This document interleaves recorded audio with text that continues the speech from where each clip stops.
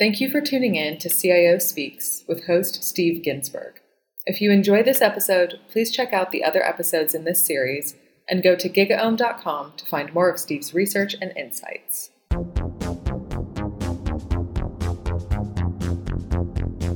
Hi, I'm Steve Ginsburg. My guest today is Joanna Young, an experienced C-suite exec with deep experience providing digital leadership and guidance to executives, teams, and individuals. In this episode, we'll hear Joanna's insights specifically in organizational efficiency and culture. Hi, Joanna. Thanks for joining me today. Great to be here. You've been working with a lot of organizations. You want to tell us a little bit what you're working on currently? Yeah, sure. So I'm working with several organizations on large, complex programs. Most of them have some aspect of agile transformation and also related to moving from more legacy architectures and applications to cloud or hybrid or hosted sort of architectures. That's great. I wanted to talk a little bit about project management and program management, et cetera. In your view, what do the project management methodologies bring to the table? Well, I think when I think about project management today, I think rather broadly. I think, all the way from, if you will, the more traditional PMP type of methodologies to the more agile, lean types of methodologies that are being deployed. And I think what they bring to the table is really these days the ability to create a minimum viable construct that is going to deliver value as quickly as possible. And I think if people are thinking about project management, whether it's agile or traditional waterfall, that way that it needs to be the most lightweight approach possible to get the team or teams to the point that they're delivering quickly and accurately, then everybody will be a lot better off. Project management is not for the project managers. It's not for managers. It's not for leadership. It's for the teams. It's to support the teams. Yeah, I like your emphasis on lightweight, having come from waterfall shops and then moved into Agile. It certainly seems like for a lot of projects, it's a better way to go. How do you feel about communicating the folks, as you said, it's not for project managers only, that's not the goal, about bringing in the partners that you're working with on projects into these methodologies? Well, I think the hardest thing for organizations to get their heads around is that these methodologies, again, they're not for leaders, they're not for the managers, they're not for the project managers, they're for the teams. And it really, as I'm bringing different stakeholders together, the biggest thing is change management and getting people to think differently about how this should be supporting delivery and supporting delivery faster and faster and with higher and higher degrees of quality. A good example is that, we're used to, and even when I was at CIO some years back, I was used to getting sort of that weekly or monthly or quarterly sort of red, yellow, green stoplight, what's going on with all of the projects. And it's things like that, like people's expectations about a lot of the effort going into the plans and the statusing.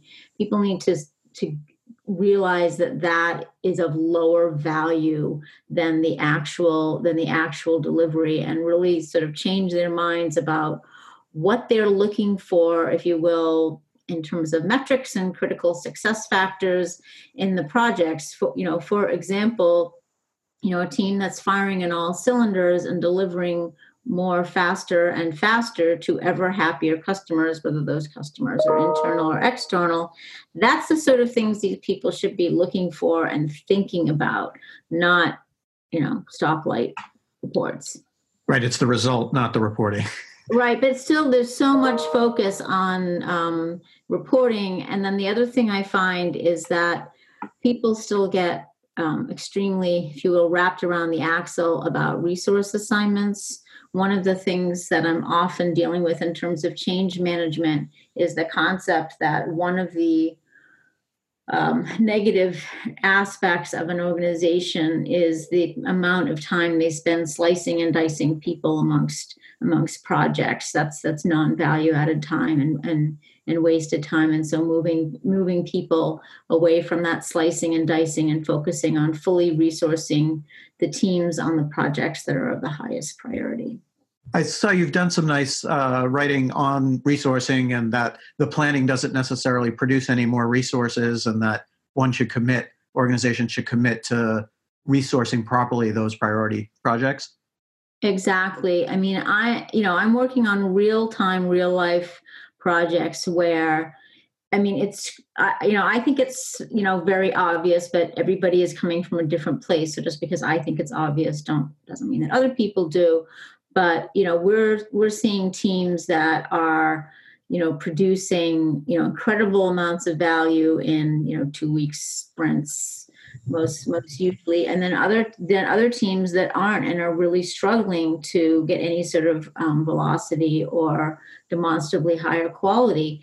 And the largest differentiator between teams at in both of those spectrums is that the Philly resource team, with the developers, with the product owners, with the BAs and the QA function, the Philly resource teams are just simply so much better positioned than the teams that are not fully resourced and that have people sliced and diced between projects are just simply not going to produce. And I think it's harder for some organizations to get out of that mindset than others. So, just understanding where organizations are standing, going to where they're standing, trying to, help them move forward at a reasonable speed to a better place, if you will.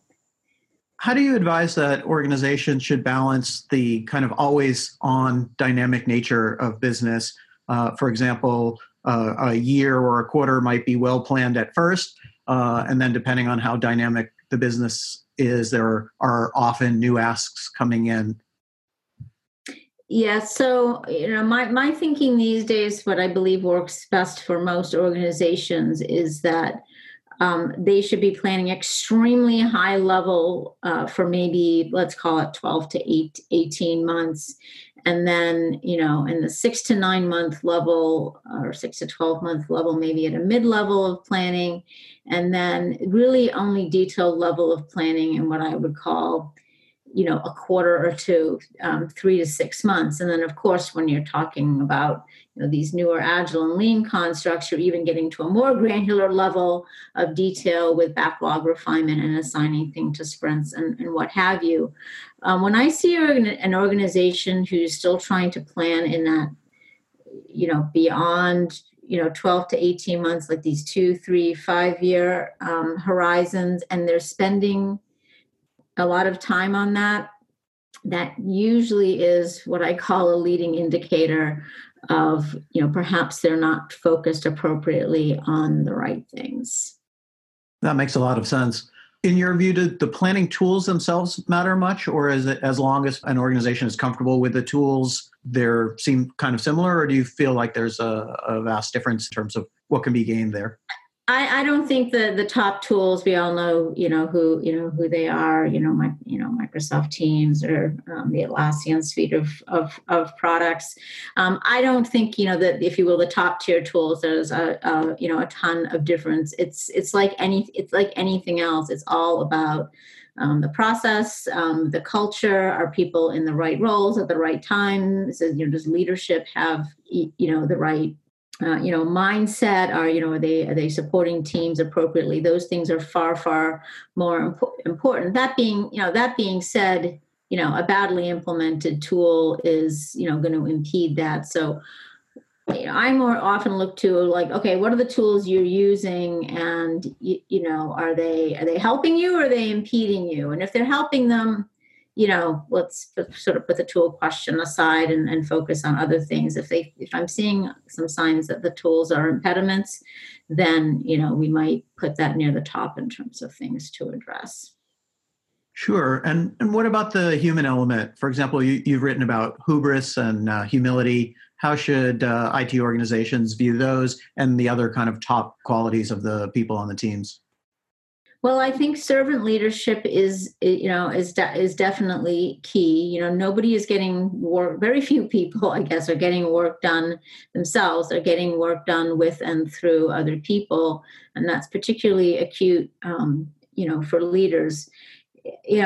One of the leading indicators lagging indicators of success that I see are organizations where leaders truly care more about the teams than themselves, and that tends to show up, if you will, in the full life cycle of talent, from the attention the attention leaders pay to the quality of the hiring and the onboarding process, all the way through, if you will, the career building, whether it's, compensations or promotions, or, giving people different valuable experiences, all the way really to, latter stage career, and, making sure people at all stages of their career are positioned appropriately to contribute. Leaders who realize the importance of talent and their role in supporting that talent,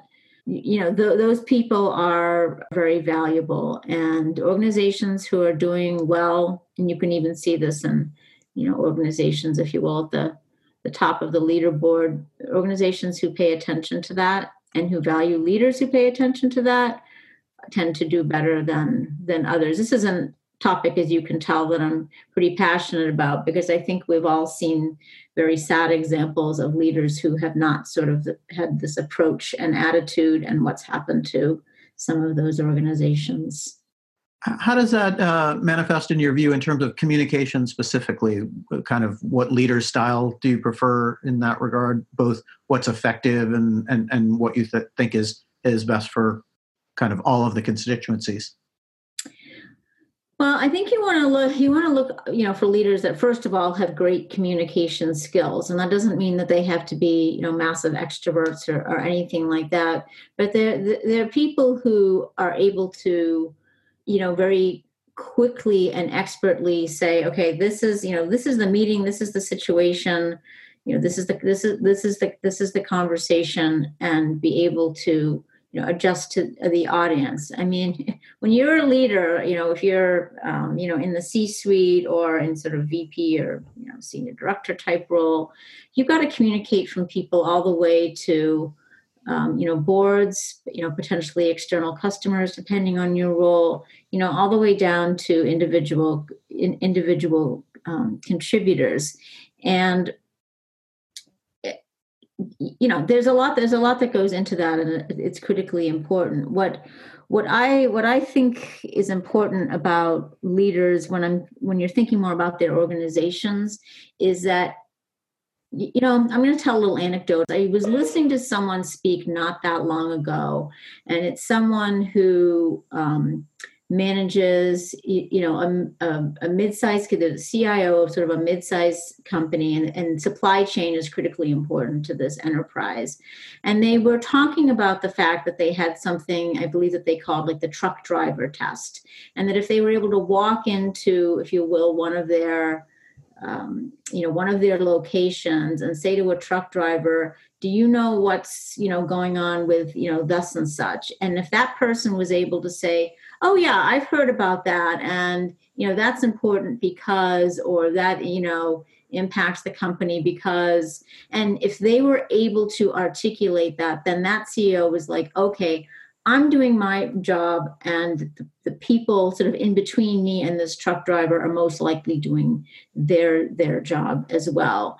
And I thought that was just such a super anecdote, because it's so true. If leaders are able to foster, either through their own words and actions, as well as those who work for them and around them, the types of words and actions, so that you can get that level of engagement and understanding, at the most far-flung edges of the organizations, you're most likely doing something right. And also, I thought it was cool that, here's someone, he's the CEO, and he's realizing it's important to engage and talk to someone who's, is sort of at the edge, of the organization, if you will. It's like QA or monitoring for the quality of the process as well. Yeah. And, there's there's a quantitative and a qualitative aspect to this, right? It's art and it's science. As leaders, we have to know what the right metrics to look at. You can have thousands of metrics, but if most of them aren't the right ones, you're wasting a lot of time and energy in the producing of them. And then there's this qualitative aspect that, there's a lot of art too. And I think, CIOs and CEOs and CFOs, they should be looking for the equivalent of the quote unquote truck drivers in their organization, and including communication with those folks in their qualitative assessment of how things are going.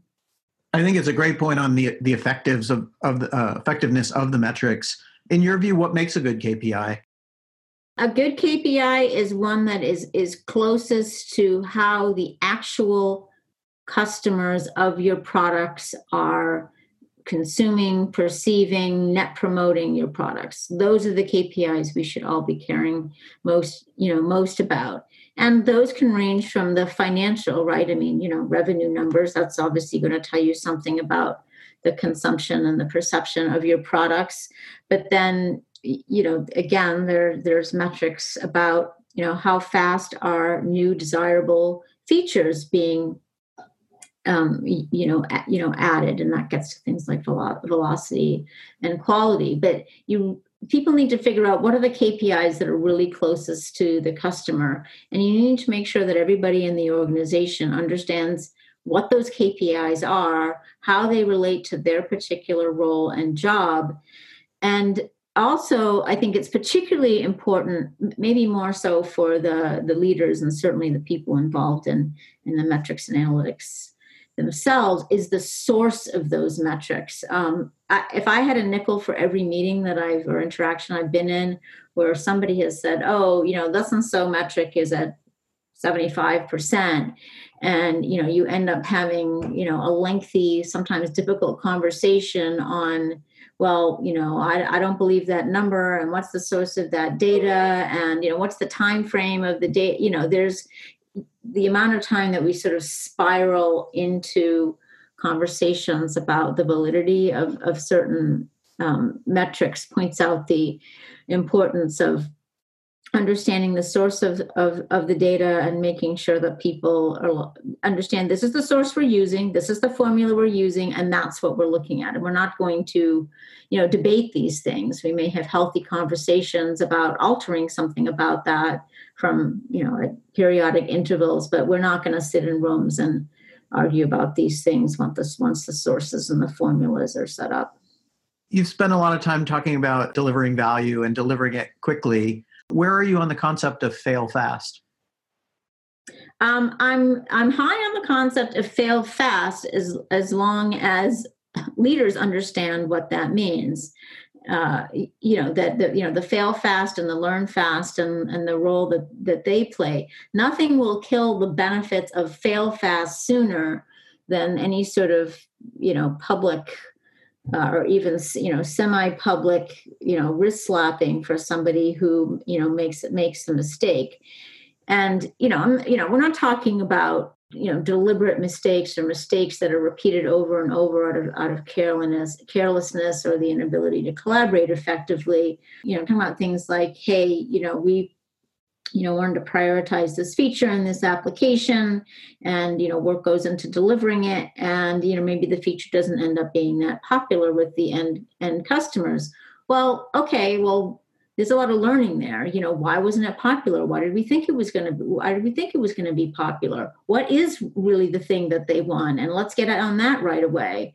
And if leaders are having those sort of conversations when something doesn't go quite right, then that's good. Even in sort of dire situations where maybe there's a bad outage or whatever, if a leader comes in and is like, hey, let's first focus on get this resolved, but then after that having good constructive conversations about what's happened, what can we learn from it, how can we get better, the value of that sort of, again, positive servant leadership is great. But if people are afraid to speak up, if they're, paranoid that they haven't made the right choice about the way to deliver a feature, then, that's just going to shut things down and, slow velocity, impede quality. And, you're obviously probably going to have a problem with your talent too, because people these days really don't want to stay in organizations that aren't failing fast in a positive way. And for product organizations, understanding who the customer is should be somewhat straightforward. I mean, there's work that should be done there, of course, to refine. For CIO organizations, I know internally it can be a struggle sometimes to even decide who are the customers and how they should be prioritized. How do you advise the CIO, especially in the idea of should they also be considering the end customer of the organization as a whole? How do you advise organizations to go about creating a proper priority around all of that? Right. So obviously every organization is different. So it tends to be, if you will, N of one. But how I would advise CIOs is, look at your portfolio of products and services and make sure you understand who, the customers of those things are, and make sure you understand, if you will, the layers of customers, right? Because to your point, it's not, it can be a bit opaque or murky. I mean, there are some. I mean, let's take something fairly common, like the applications that support the various human resources processes. Well, who's the customer of that? Well, yeah, it's the human resources department. It's the chief human resources officer or whoever might be in a similar position. But it's also the employees themselves, right? Is it, is the HR application, the one that's used for, sort of employee add, move, change type of thing, is that creating friction in the organization so that employees feel sort of dragged down by things that they might have to do related to that system? Or is it enabling the organization? And how does that manifest itself, with the individual employees themselves, managers and other leaders in the hierarchy? And what does all that mean? Well, that can be sort of difficult, even that can be sort of difficult to tease out. And sometimes the HR department can really see them, like, we're the customers and, we're the conduit and, you need to be working solely with us. And then there are other organizations where HR is what I would say more evolved, where they're like, okay, we understand that it's not all about us and it's really about the employee experience. And while we're, if you will, the stewards or, the product owners, if you will, we understand that it's important to get, actual employee stakeholders involved outside of the HR department on things like onboarding and how the performance management process works. Yeah, that's certainly a lot to balance there. With that in mind, how do you advise organizations to seek consensus when you have cross-organizational projects in which there are stakeholders throughout or at least in different parts of the enterprise? Yeah, so this again is where every organization is very different, is N of one. Because consensus does not mean the same thing in all organizations. There are some organizations that are extremely hierarchical, maybe almost akin maybe to the military in command and control.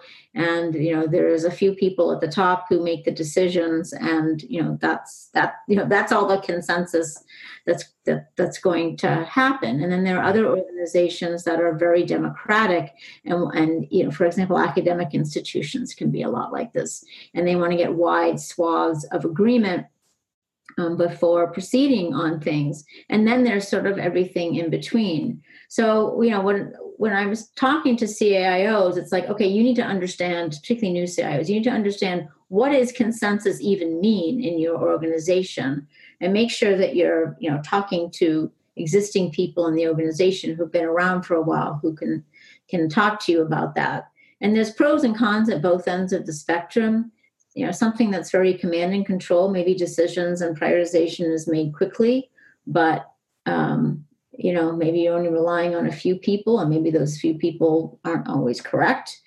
Whereas if you're doing a very democratic approach where there's like wide buckets of folks that need to be consulted and have their feedback incorporated and so on and so forth. That can be very, very time consuming and very slow, and you can lose time to market opportunities. So, again, I think a theme here is, whether it's consensus or tools or, how you're doing, how you're doing agile, how you're managing people. There's no one size fits all, and the CIO really needs to do a lot of thinking and exploring and be very curious about how all those things work in an organization, both within the IT organization and outside the IT organization, and figure out what of those things are contributing to velocity and quality and delivery, and which of those things are creating barrier conditions that they need to figure out. And I'd do a plus one then is that these days, since most CIOs and their organizations are very dependent on vendors, as we move more things to the cloud, that, it's a good idea to understand some cultural aspects of the vendors you're engaging with as well, because that can have an impact. Yeah, quite a lot to balance. I did want to ask you that on the human resources front for IT organizations and for companies as a whole, in addition to salary parity, what would you like to see IT organizations doing to promote women in leadership positions and also support them strongly in direct contributor positions? So I tend to be a pragmatist, and one thing I will say is that until there's more women in leadership positions, there won't be more women in leadership positions. And companies need to, they need to be turning that flywheel much better than they are. And one of the things that has been disturbing to me recently, and I've been talking to colleagues about, is that you'll hear organizations say, well, there's plenty of women in IT. And I'm like, okay, let's talk about the roles that women have in your organization. And there's still a tendency, you'll see, women in HR roles or project management roles, and not so much, if you will, in, the more technical roles or senior roles or leadership roles. And that's a bit, I will freely admit that that's anecdata. But when I look at studies on these things, that does tend to be what you see. Sure. And I think there's a long game and a short game here. The short game is that you need to be looking at what everybody wants their career trajectory to be, and you need to be looking at the organization and actively saying, what women do I have at various levels of the organization who I need to be reskilling, upskilling, focusing on, so I can get to a better place. Because, the data clearly states that the more diverse organizations are, the better off they tend to be. And that's the short game. That's something that organizations should be actively doing now. And a good chief human resource officer and the like should be able to help organizations with that. And then the long game that companies need to be doing is they need to be working with schools, I would say even down to the primary and the middle school level, on the pipeline. There isn't going to be some silver bullet in the next few years, and all of a sudden, we're going to have turned the corner in the amount of women graduating from universities with STEM or equivalent degrees. There needs to be a lot of change in our educational system to get the pipeline to a far, far better place. And it's interesting when people talk to me as a woman, they're like, well, are you doing this because you're a woman? Or like, why is this a thing for you? And I'll say, well, here's the reason it's a thing for me, is that everybody is screaming for talent. Everybody, needs developers and other, technologists and, IT security folks and, everything else. And there's a dearth of talent. Why would you not be focusing on the entire set of the population, men and women, and making sure that companies are going to, be making iterations towards a better place and having enough talent available? I mean, at the end of the day, you can it comes down to the math and the types of expertise that's needed in the 21st century versus the type of expertise that we have available. Yeah, absolutely. We may have touched on it already, but what would you say are the most valuable things that CIOs and their staff should be working on in 2019? They should be working on figuring out what's most important and prioritizing. The problem I see, it's so pervasive. Every organization that I talk to is that they don't have priorities because they're prioritizing too much. So in my mind, they should be working much more specifically and spending more time on what are really the most important things we need to be working on. And it's not 100 things, and it's not 50 things, it's less than 10 things. In fact, some would argue that it should only be like three or five. And so that's number one. They have got to get that figured out. And then the other thing is that, everybody, I don't think this is an exaggeration, everybody's somewhere on the quote unquote journey to the cloud, which can mean a lot of different things and has a lot of different bits and pieces to it. But I think that organizations need to be doing a better job of not just figuring out technically where they should be with their portfolios, but they need to be changing, if you will, working on changing the DNA of the IT organization and sort of the adjacent, parts of a given company or organization to be prepared for what that means. I mean, just take things like IT service management processes. IT service management processes get completely, need to be completely changed when you're talking about moving to, software as a service or, storage in the cloud or analytics in the cloud or whatever. And what I see a lot happening is everybody gets enamored of the technology and they start down this technical journey, but the IT organization is not very well prepared in terms of their processes or their talent. And so they struggle. The last thing I'd say about this is that a leading indicator that an organization may not be thinking about cloud in the right way is when the leading question or the only question is how much money are we going to save, or how many fewer FTE are we going to need. Absolutely. It certainly is a question that needs to be asked and answered, but it's one among many questions. I've had people ask me many times, well, how much do you think we can save if we go to, XYZ cloud-based solution? And I'm like, well, and I will be very honest with people. I'm like, I can't answer that question until we have a lot more conversation and a lot more analysis, but let's talk about sort of a full suite of questions that might be helpful to be asked and answered, with that one among them. Yeah, glad to hear your focus on that. Some of the work that we're doing at GigaOM is actually looking at, what are the real costs of the various cloud technologies. And, as I think implied in your statement, a big part of it is perhaps as you move to the cloud, you're going to change the nature of your work. And that might be a fantastic business opportunity that saves no money at all. It may be that you're just going to do much more than you were doing. And in a lot of cases, you will then just have to kind of change the nature of the work, but it's not about less.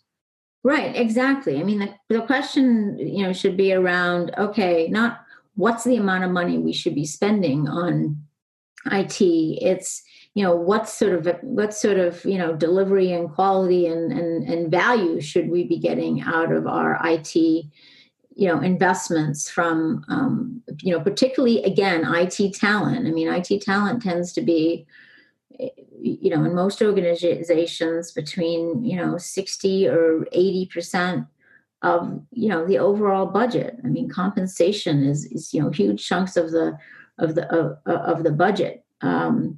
People want to change to these new constructs, but, what are they doing about reskilling or upskilling